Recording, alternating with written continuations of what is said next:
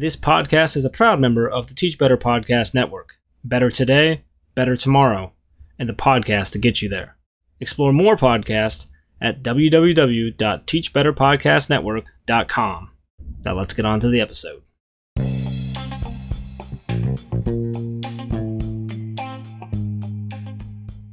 Welcome to the Counter Narrative Podcast, a show designed to change the way we talk and think about education. By sharing stories of successes and triumphs, we aim to challenge the dominant narrative that often negatively portrays our disenfranchised populations. I'm your host, Charles Williams, an urban educator for more than 15 years, a current school principal in Chicago, an educational consultant, an equity advocate, and the co-host of Inside the Principal's Office. Let's get started.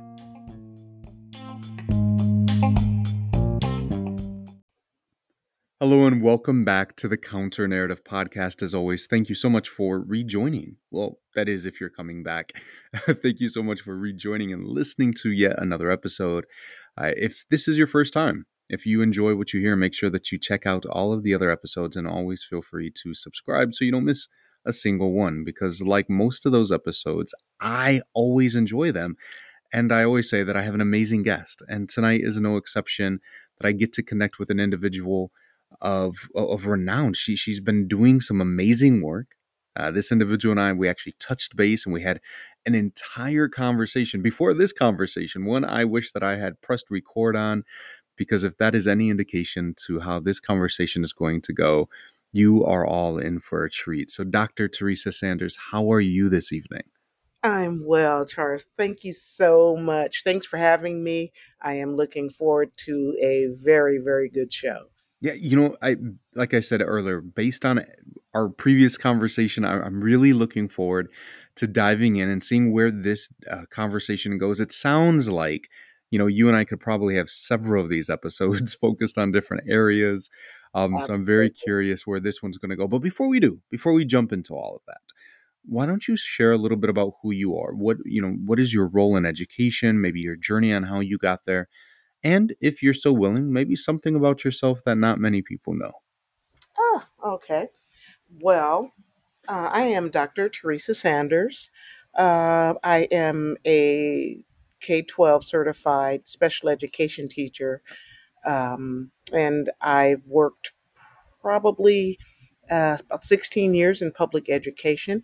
I left public education in 2018.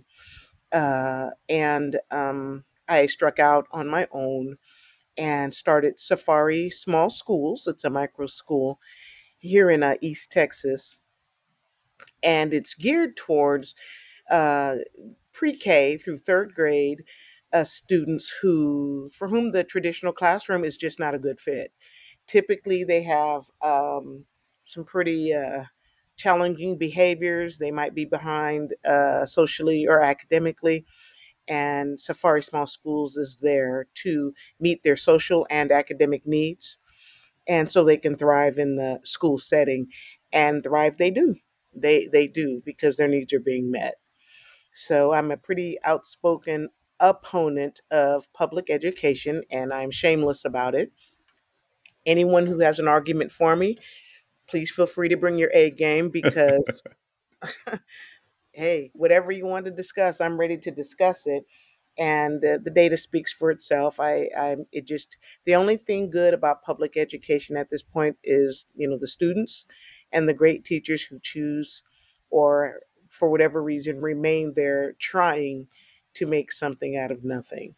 And so I also present at education conferences. I'll be presenting in January at the Hawaii International Conference on Education, and I'll be presenting on Safari Small Schools.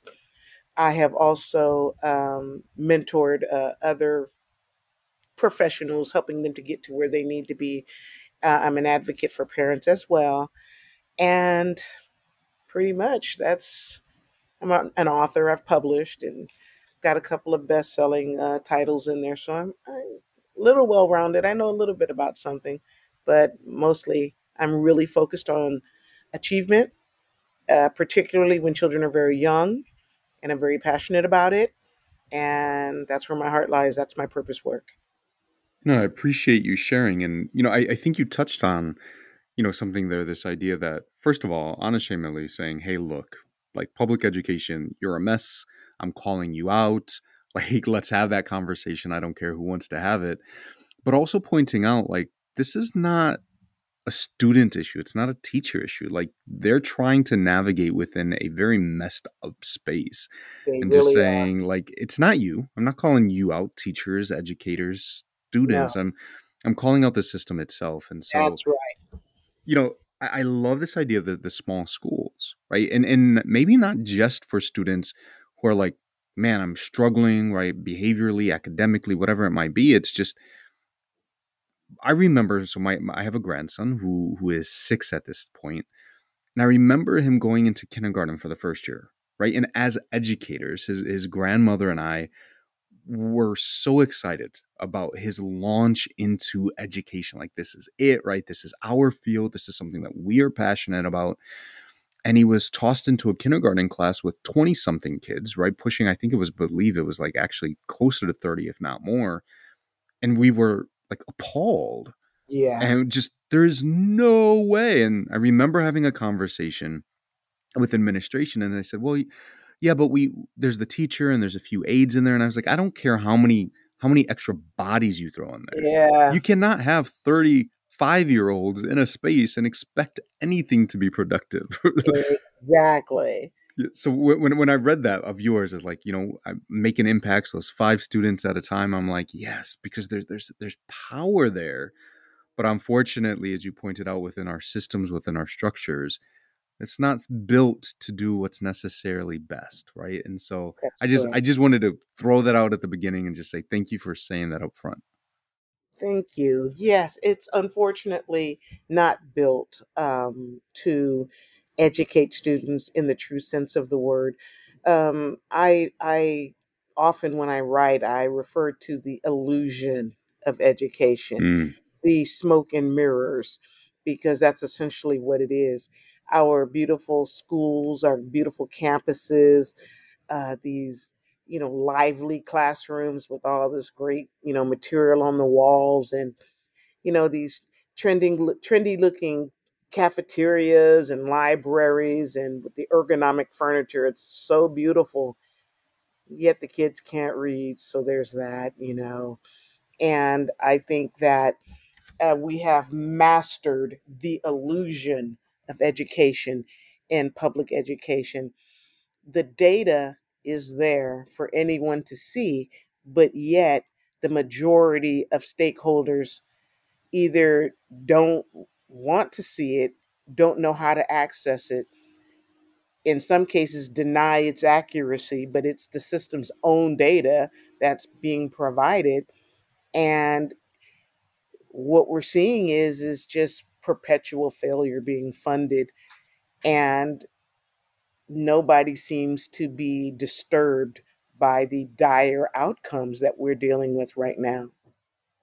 Well, I can only imagine, right? It's a scary place. It's a to say, hey, you know what? These things that we're doing, they're not working, right?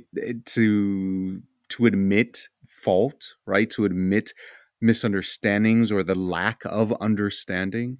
And so, like you said, right, I'm going to do all this other stuff, right? It's like the landlord patch ups, right? I'm going to make it look really, really, really nice, but you're never going to see the crumbling foundation that's underneath until it's too late. And Until it's too late. oof, so I want to make sure, because I'm not sure. Like, I'm like, is this going to be the road that we go down for today's conversation, or do you want to tap into something else? Let me know. What do you want to push back on? What is the other conversation that you want to have tonight?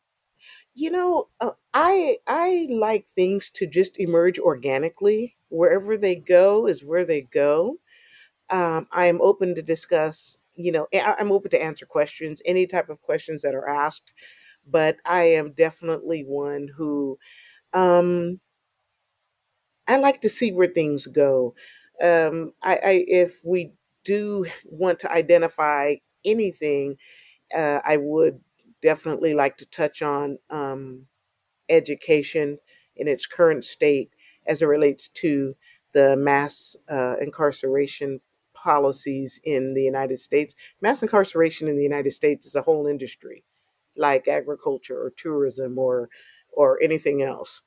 It's a whole money making industry, and the the system, the academic or public education system, has a lot to do with how successful or not successful that industry is. And right now, that industry is very successful, very lucrative.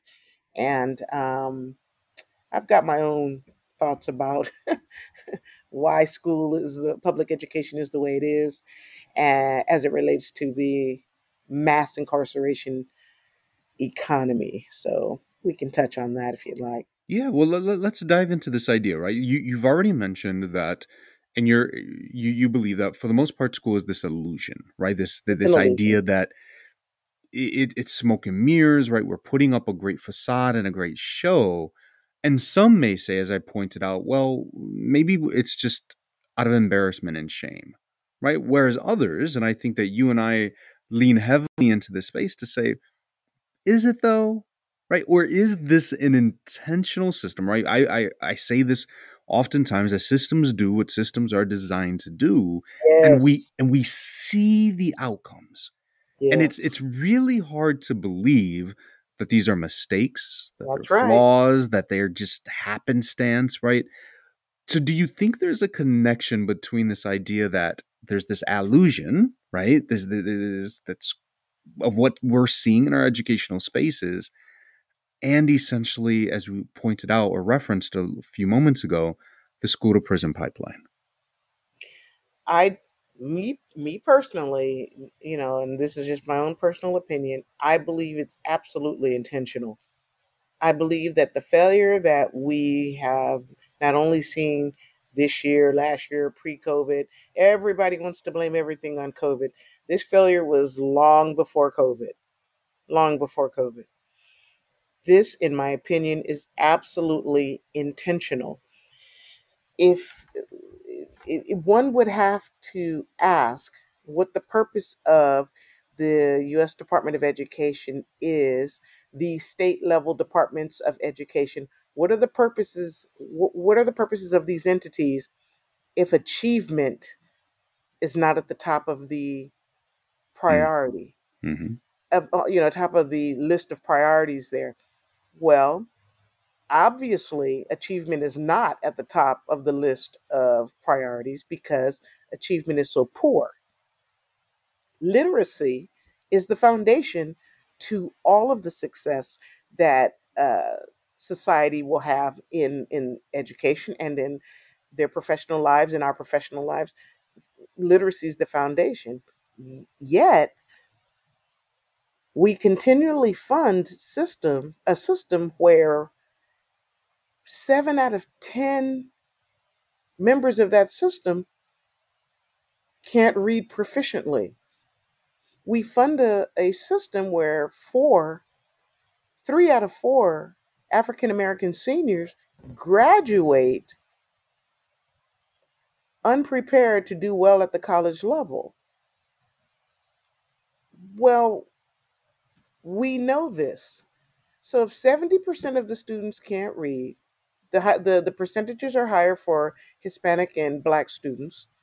But if 70% of the student body can't read, when they go to college, how are they being successful in college?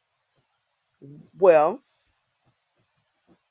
I believe those books are being cooked as well because colleges are money making entities. And as long as they're being paid for a body to be there in the classroom, book cooking will go on there too to ensure that their students are more likely to graduate with a degree than not. They don't do well, colleges don't do well if students drop out. So they're going to make sure that their college students make it, whether it's through remedial classes at the college level, maybe zero credit courses, maybe they are a lot softer with their grading practices, whatever it takes for the college students to make it through, they're willing to do. Well, these same people are also going to the military. or going out into the work world and they can't read and they can barely write if they can write, where does that leave us competitively in an increasingly global business market? We have people coming from other countries who speak multiple languages and who run circles around our kids academically. How are we going to compete on that level? But yet we know that this failure goes on. We know it persists, but yet nothing is being done to stop the bleeding. So let's look at COVID. Here comes COVID in 2020. COVID shut down the schools, forced a lot of students onto the computer for learning, and a lot of parents got to see exactly what their kids could do, exactly what was being taught, how it was being taught, and the mess that a lot of online learning was at that time. So COVID essentially shined the light on the problem. So the government ponied up billions of dollars, billions of COVID related dollars to Mm-hmm. help close these gaps that arose from going online learning. I still need someone to tell me what exactly has been done to address these gaps. What different have we done? We're still teaching kids on their grade level and not their functional level. If we're not teaching them at their functional level, we are providing an illusion of learning. It's an illusion. So, What we Doctor, need, I'm sorry. go Go ahead. ahead. No, No, no, no. go ahead. What I was going to say is what we need to do is stop pretending like we're doing something and actually do something. Why don't we go back to actually teaching kids? So you have a third grader reading on a pre-K level. They're not going to be ready to take your almighty standardized test in the spring. It's not going to happen. Not going to happen. They can take the test, but they're not going to pass.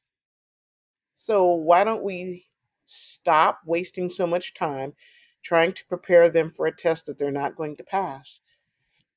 Assess them, find out where their gaps start, and start filling those gaps right there. Now, that makes perfect sense, but yet schools don't do that because they have to be ready for the standardized test in the spring that they're not going to be ready for because they're 2, 3, 4 grade levels behind in their reading. But we have to push this and we have to prepare them because they have to take that test in the spring. Even though we know that they don't know the material, they can't read it, they're not going to be able to read it. But yet, intelligent people still push for that. That's nonsense. Absolute nonsense. Whereas we could just simply go back, find out where those gaps start, fill them, and then eventually they'll be able to take the dumb test and pass it or not pass it, but they'll be better able to take it. But no, we don't do that. We continue to think by osmosis, they're going to somehow learn everything that they need to know by spring so they can be prepared to take that test that you and I both know they're not going to pass. Smoke and mirrors, the Sm- illusion of learning. smoke and mirrors. And so it sounds like, I've said this before, and it sounds like you're echoing a very similar sentiment that we keep talking about educational reform, right? That this idea that we're going to reform education, it's messed up. We're going to reform education, but you bring up a great point. At what point or what other industry can you do what is currently happening in education and still be allowed to operate? I mean, could you imagine a doctor, as you pointed out, like the 7 out of 10? Could you imagine a doctor who that says like, well, hey, 7 out of 10 of my patients don't make it. Who's going to that doctor, right? Honestly, Right. So it's this idea to say we keep saying reform. I argue that it's not reform, it's repackaging. Right. it's We repackaging. right, we put a new shiny label on it, some fancy new words, we shine it up a bit, and we throw it back out and say, hey, this is the newest, biggest thing, it's going to work. Even though we tried this 3-4 cycles ago and it didn't work Hmm. then, maybe it That's will right. work now. But as you pointed out, and those of you listening, and I'm sure, right? And I've said this before, if you're coming into this space, more than likely you're like, hey, we get it. There's things that are messed up. We're having these conversations, but do the research. There is a very strong correlation between students' academic performance and the likelihood of incarceration. There's a huge, huge correlation between the two.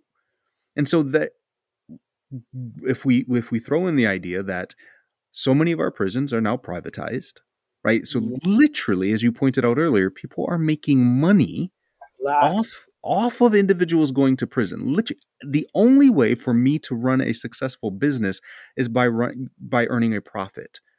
And the fact that these prisons are not spaces of what is the word I'm looking for? The idea that I'm going to come in, reform, right? I'm going to help you. You're going to learn. I'm going to put you back out into society as hopefully a better functioning individual. No, there are prisons that are businesses.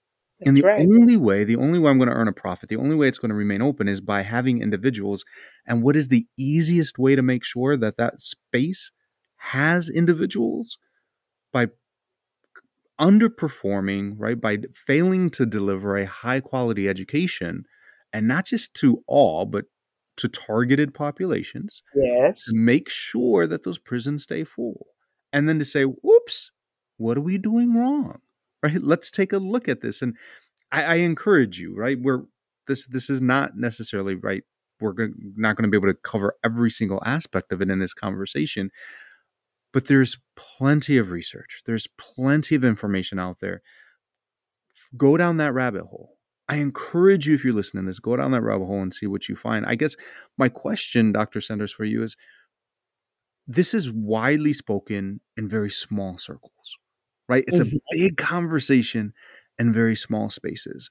Why isn't this a much larger conversation? Why isn't this, headlines, in the news? Why is this, big topics at conferences? Why is it a big conversation in small spaces? Again, this is my own um, personal perspective here, but I believe that there are many influential people who are heavily invested in the mass incarceration economy, whether it's through relatives with healthy federal contracts to run these prisons, the makers of the uniforms, they're invested in that, the security necessary, the cameras, the locks, the prison furniture, the steel necessary that's needed for the bars, the concrete that's necessary for the structure. There are people directly and influential people directly and indirectly invested in the companies that provide not only the supervision for the prison, but also for everything necessary to build, maintain, and sustain prisons, such as the food vendors, the lighting and wiring, and everything that goes into prisons and maintaining prisons. You're not going to likely find Senator John Smith, made up name here, uh, as an investor in, you know, Bob's Uniforms and Patches Company, but they are the ones with the federal contract for $25 million a year to provide inmates with their clothing, the staff with their clothing for these at these prisons. But that person's in law or nephew by marriage, or someone like that is connected to that, where they are part of that connection, but just not directly if you were to go and look. I believe that much of Washington, D.C. is heavily invested in a lot of this stuff, the policing, the surveillance, all of that. It is a very lucrative business. For example, I'll give you an example of what I know with contractors. Okay, so North Texas Job Corps. If you Google my name and North Texas Job Corps, you will come up with different articles and news bites and other things where you'll see, my efforts to expose a lot of the just out and out corruption that was going on in this program. For those of you who are not familiar with Job Corps is a training, vocational educational program where students from ages 16 to 25 live on centers throughout the United States. And they are supposed to, if they don't have their education finished, they're to finish their high school education. There are also opportunities to attend college and to learn a trade. So I worked there back in 2013. If that were indeed the case, it would have been a dream job. Dream job. But of course, that was not the case. And it didn't take long for me to figure out. So this is not really why this place exists. What it was a haven for drugs, drug sales, uh, students, a lot of sexual encounters between students, violence, fights. It was just wild. I mean, they were fed 3 times a day there. They had, classes to go to, they had job training to go to, but it was all an illusion. It was absolutely incredibly wild. I was stunned. Well, the contractors were making millions off of that center. And these contractors owned ran multiple centers. So to bid for these contracts, you're going to make millions, and they did. You would think these young people, now these are the marginalized kids, the ones who didn't make it, through high school, the ones who are just like, this is their last chance. So you would think, okay, good. This is an opportunity for them to learn, get their education together. Rubbish, smoke and mirrors. The education component of it was absolutely trash. Trash. Trash. However, the vendors made tons of money. When I complained about it and spoke to sent complaints to the Office of Inspector General for the U.S. Department of Labor, nobody got back to me ever. And it ended up just being this big, giant lawsuit, and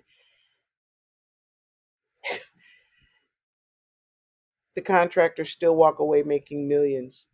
So these same contractors also have contracts to teach incarcerated adults and youth how to read. So get this, sir.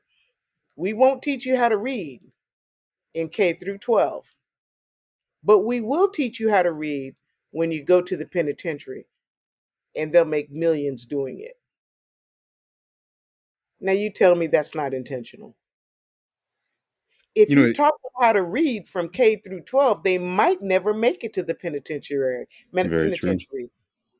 They might actually have a shot at being successful in life and never see the inside of the penitentiary.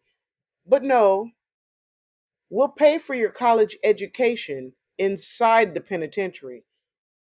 No, you're not going to get out for 25, 50 years or ever, but we'll let you earn a college degree in the penitentiary. Job Corps,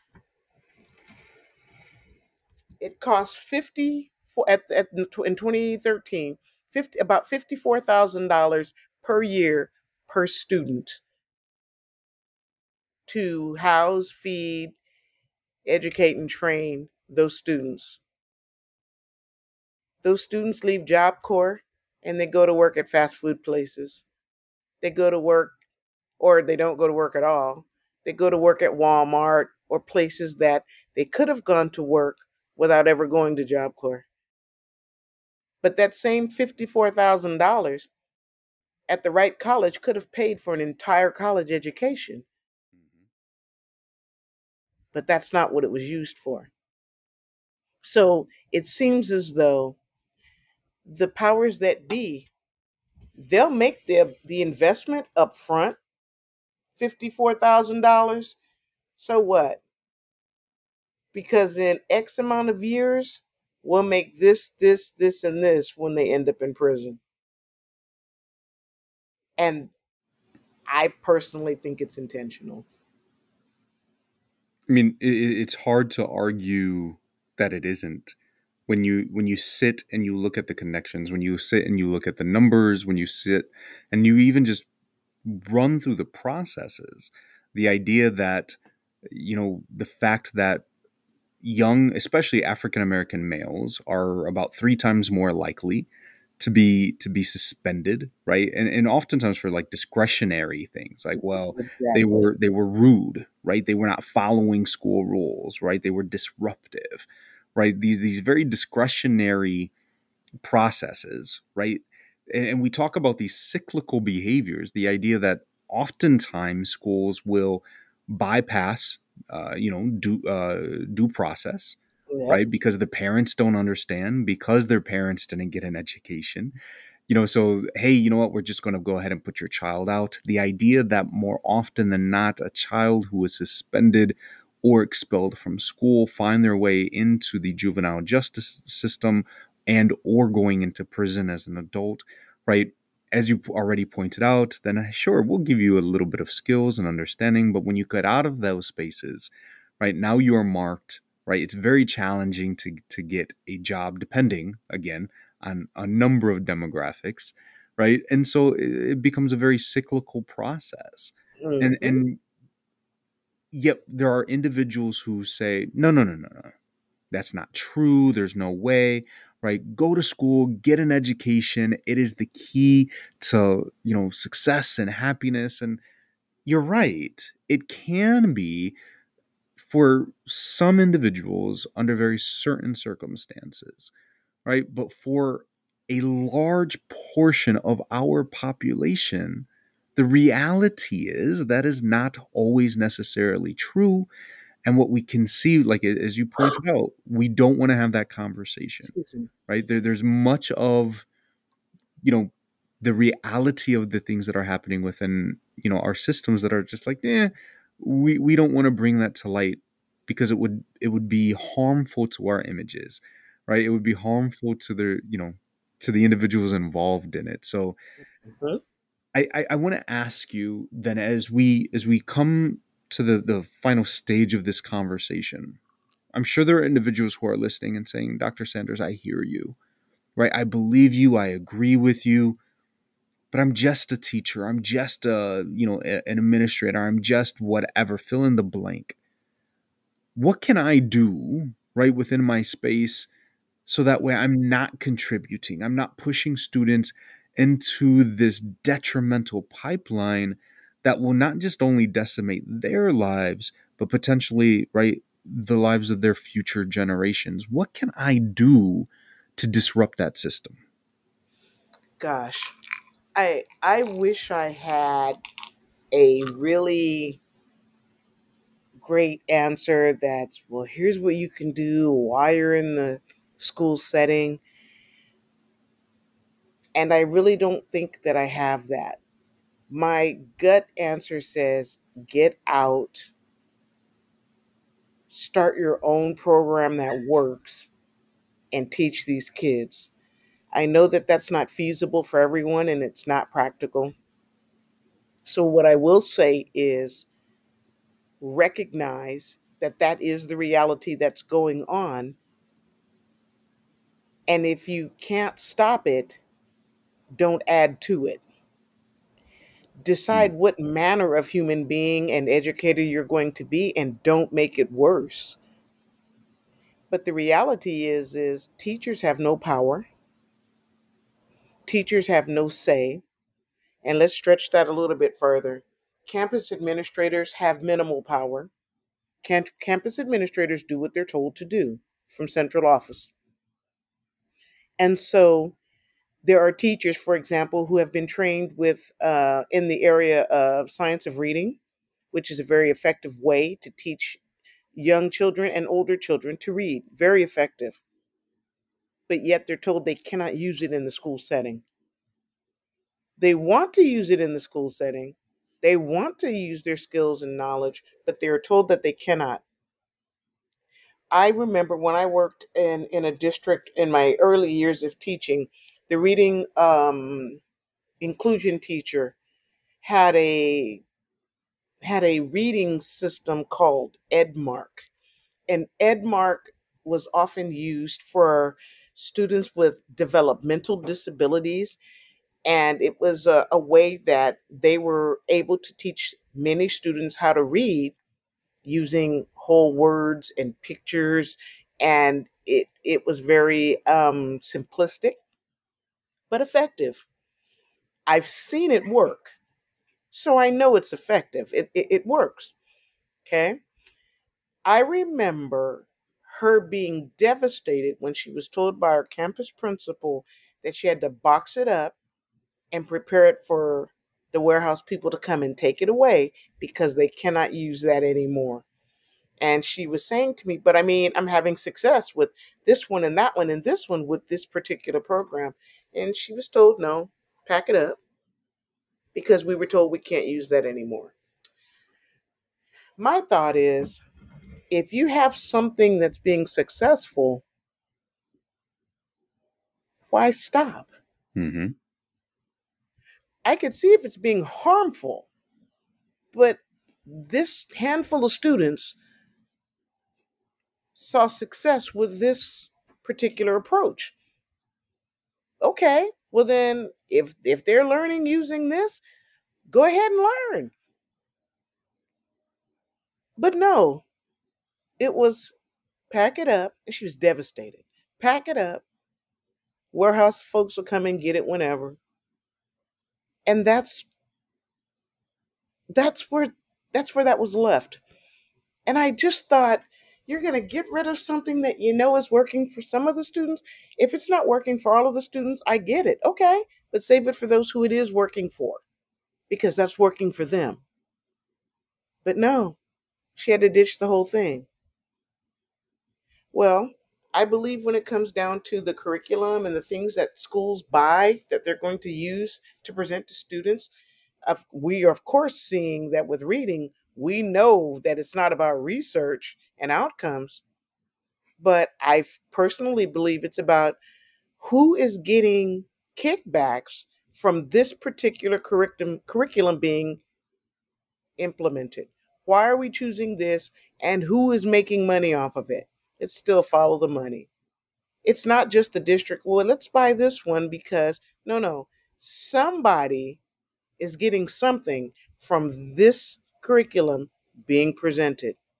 It is the same thing with standardized testing. That's why, in my opinion, that's why it changes after 5, 6 years. States choose another test. It's so everybody can get a chance to make some money. That's just what I think. It's so everybody can get a chance to make some money. TOS, tax, star. I mean, and that's just in the time that I was teaching. Why does it need to change? If it's effective, why does it need to change every so many years? Well, because somebody else wants to bring in somebody with this test, or maybe the testing creators have offered a different kickback and the right people want to get their share. Nobody can tell me that that's not the fact. Standardized testing, Dallas ISD spent $4 billion on standardized testing, and I think it was in 2021 or 2022. $4 billion. Billion. With a B. B, on standardized testing. When we know the kids can't read, okay, I need you to stop. When we know the students can't read, we know they can't read. Why are we spending $4 billion on this? We're also, we moved the testing from paper to electronic. So now it's computer based. So now this test, which they have 4 hours to take, unless they have special accommodations that allow more time, if they have 4 hours to take, and they have to stay focused on that computer for 4 hours to complete this test. You and I are educated, functional adults. 4 hours on a test on the computer would be a lot for us. Mm-hmm. I mean, the hour Zoom meetings that we have are a lot for us. Are a lot for us. So they have to sit there for 4 hours, listening to the computer read to them. They're bored. They're zoning in and out. They weren't taught to take the test on that computer. They weren't, most of their teaching to prepare for the test was not done on that computer. So now you're going to throw the computer at them. And their limited knowledge of the software, the testing software, is automatically problematic and will definitely contribute to testing errors and lower scores. Plus, they're bored. When they use their computers at home, they're usually doing something fun on them. What you've just given them is not fun, entertaining. They're not interested in the topic. So they're just clicking. Why are we moving all of the testing, the map testing to find out where the kids are? Why are we moving all of that to the computer when paper-based might net you more accurate outcomes?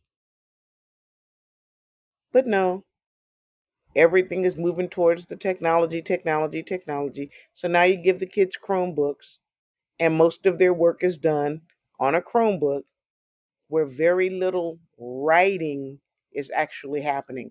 And I mean very little. Very little paper to pencil writing is happening. At least that's been my observation. So when I tell you that we're not setting up our kids to lead, we're setting up our kids to be led.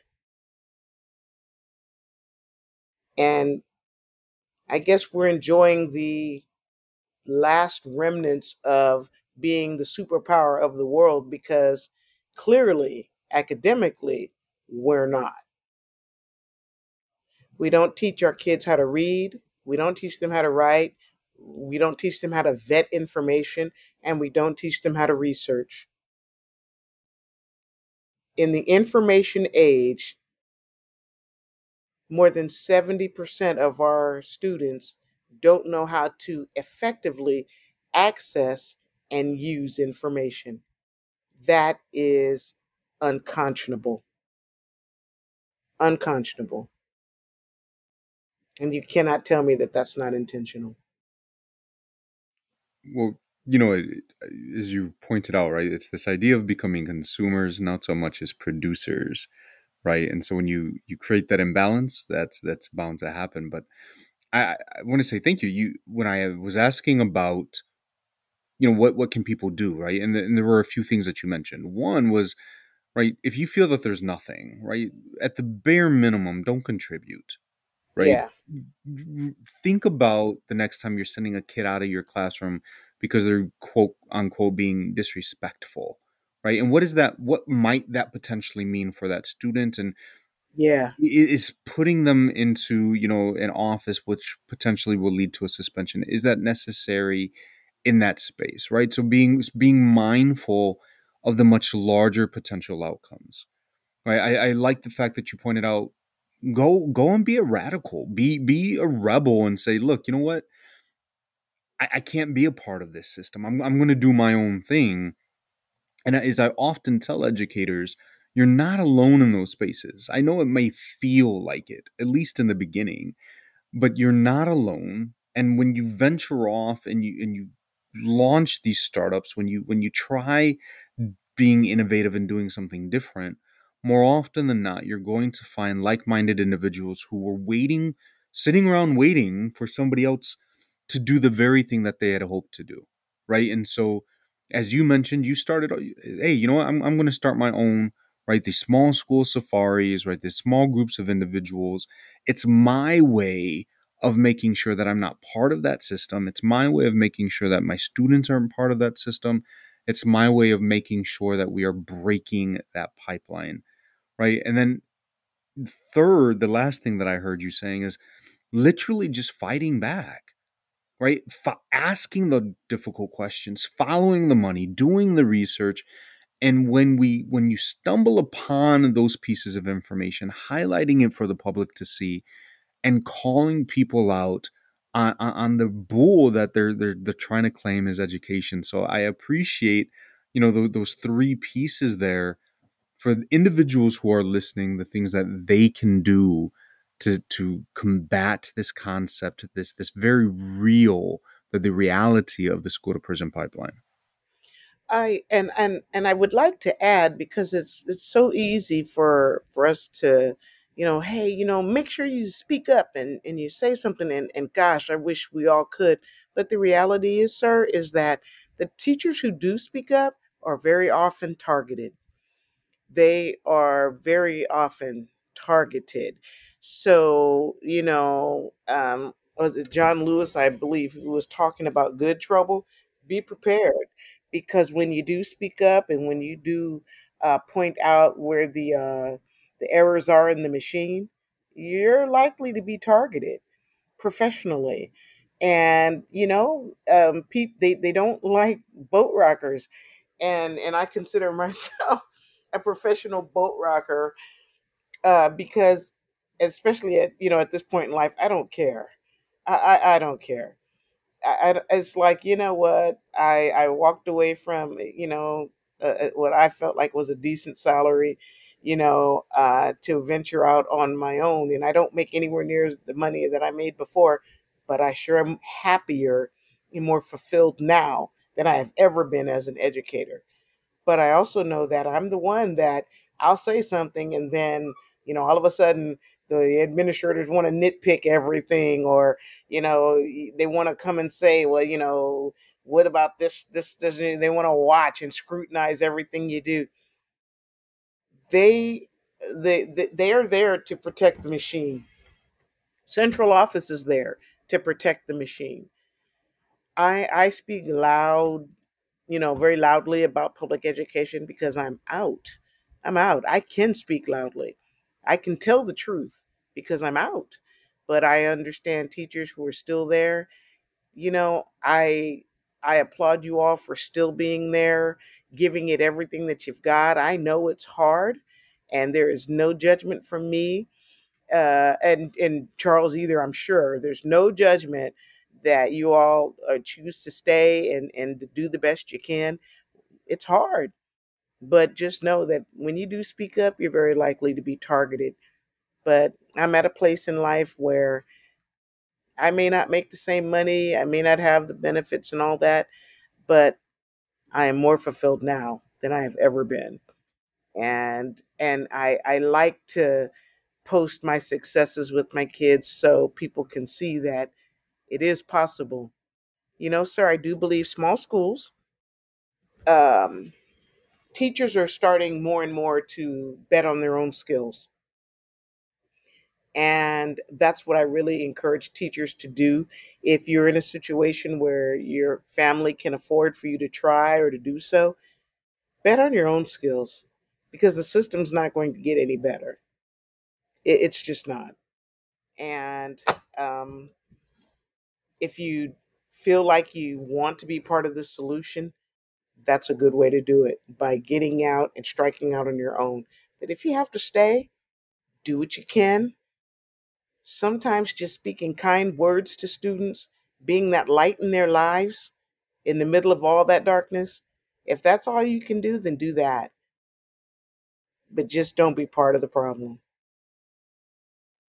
Well, Dr. Sanders, I want to say thank you. I love that idea of betting on your own skills, right? Saying, hey, you know what? I've got this. We're going to try to do this thing. I thank you so much. So I just want to say that, right? Thank you, not just for being on the show, but thank you for doing the work, for being a model to say, you know what? I'm going to step out of that comfort zone. I'm going to step out into the unknown and in my own way wage my own battle, push back, breaking those systems, and serving as an example for others who can follow you. So for that, I just want to say thank you, thank you, thank you. Thank you. It's very kind. And sir, I've had many people on Twitter, Instagram reach out to me asking me questions, and I'm open. So hey, my phone number is on is out there on the internet. My email address in Safari Small Schools, all of that is out there. You can reach me through that information. Reach me on social media if you have questions. I am an open book. I believe in sharing the knowledge. Just reach out, let me know, and I'll answer any questions I can. Well, there we go. And those of you listening, I hope that you do reach out to Dr. Sanders. Continue these conversations, continue learning and growing from one another. But Dr. Sanders, I am sure that you and our paths have not yet done crossing. So I look forward to Agree. future conversations. Again, thank you so much, and we'll You're talk so soon. welcome. Thank you so much for having me. I appreciate it.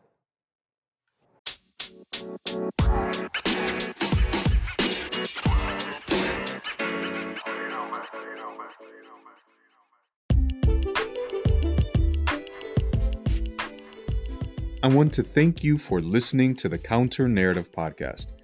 If you're enjoying the show, please be sure to like, subscribe, and of course, share it with friends and family. I'd also love to hear your thoughts about the show, so please leave a comment or two as well. Now, I'm not sure what platform you're using, but the show can be found on Anchor, Google Podcast, Apple Podcast, Spotify, and plenty of other platforms. If the show isn't on your preferred site, let me know, and I'll be sure to get it up and running. This podcast is also featured on schoolrubric.com, where you can find educational articles, videos, and interviews with educators from around the globe. Be sure to connect with me and other listeners by following the show on Twitter at the CN Podcast and joining the show's Facebook group. Take care.